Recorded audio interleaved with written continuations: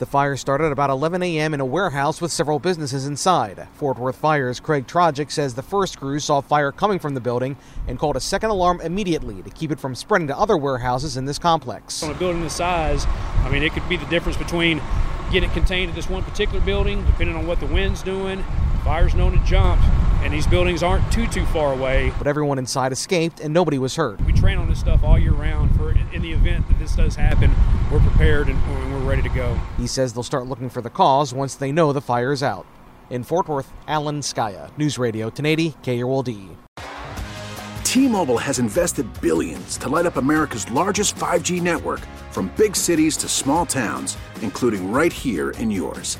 And great coverage is just the beginning. Right now, families and small businesses can save up to 20% versus AT&T and Verizon when they switch. Visit your local T-Mobile store today.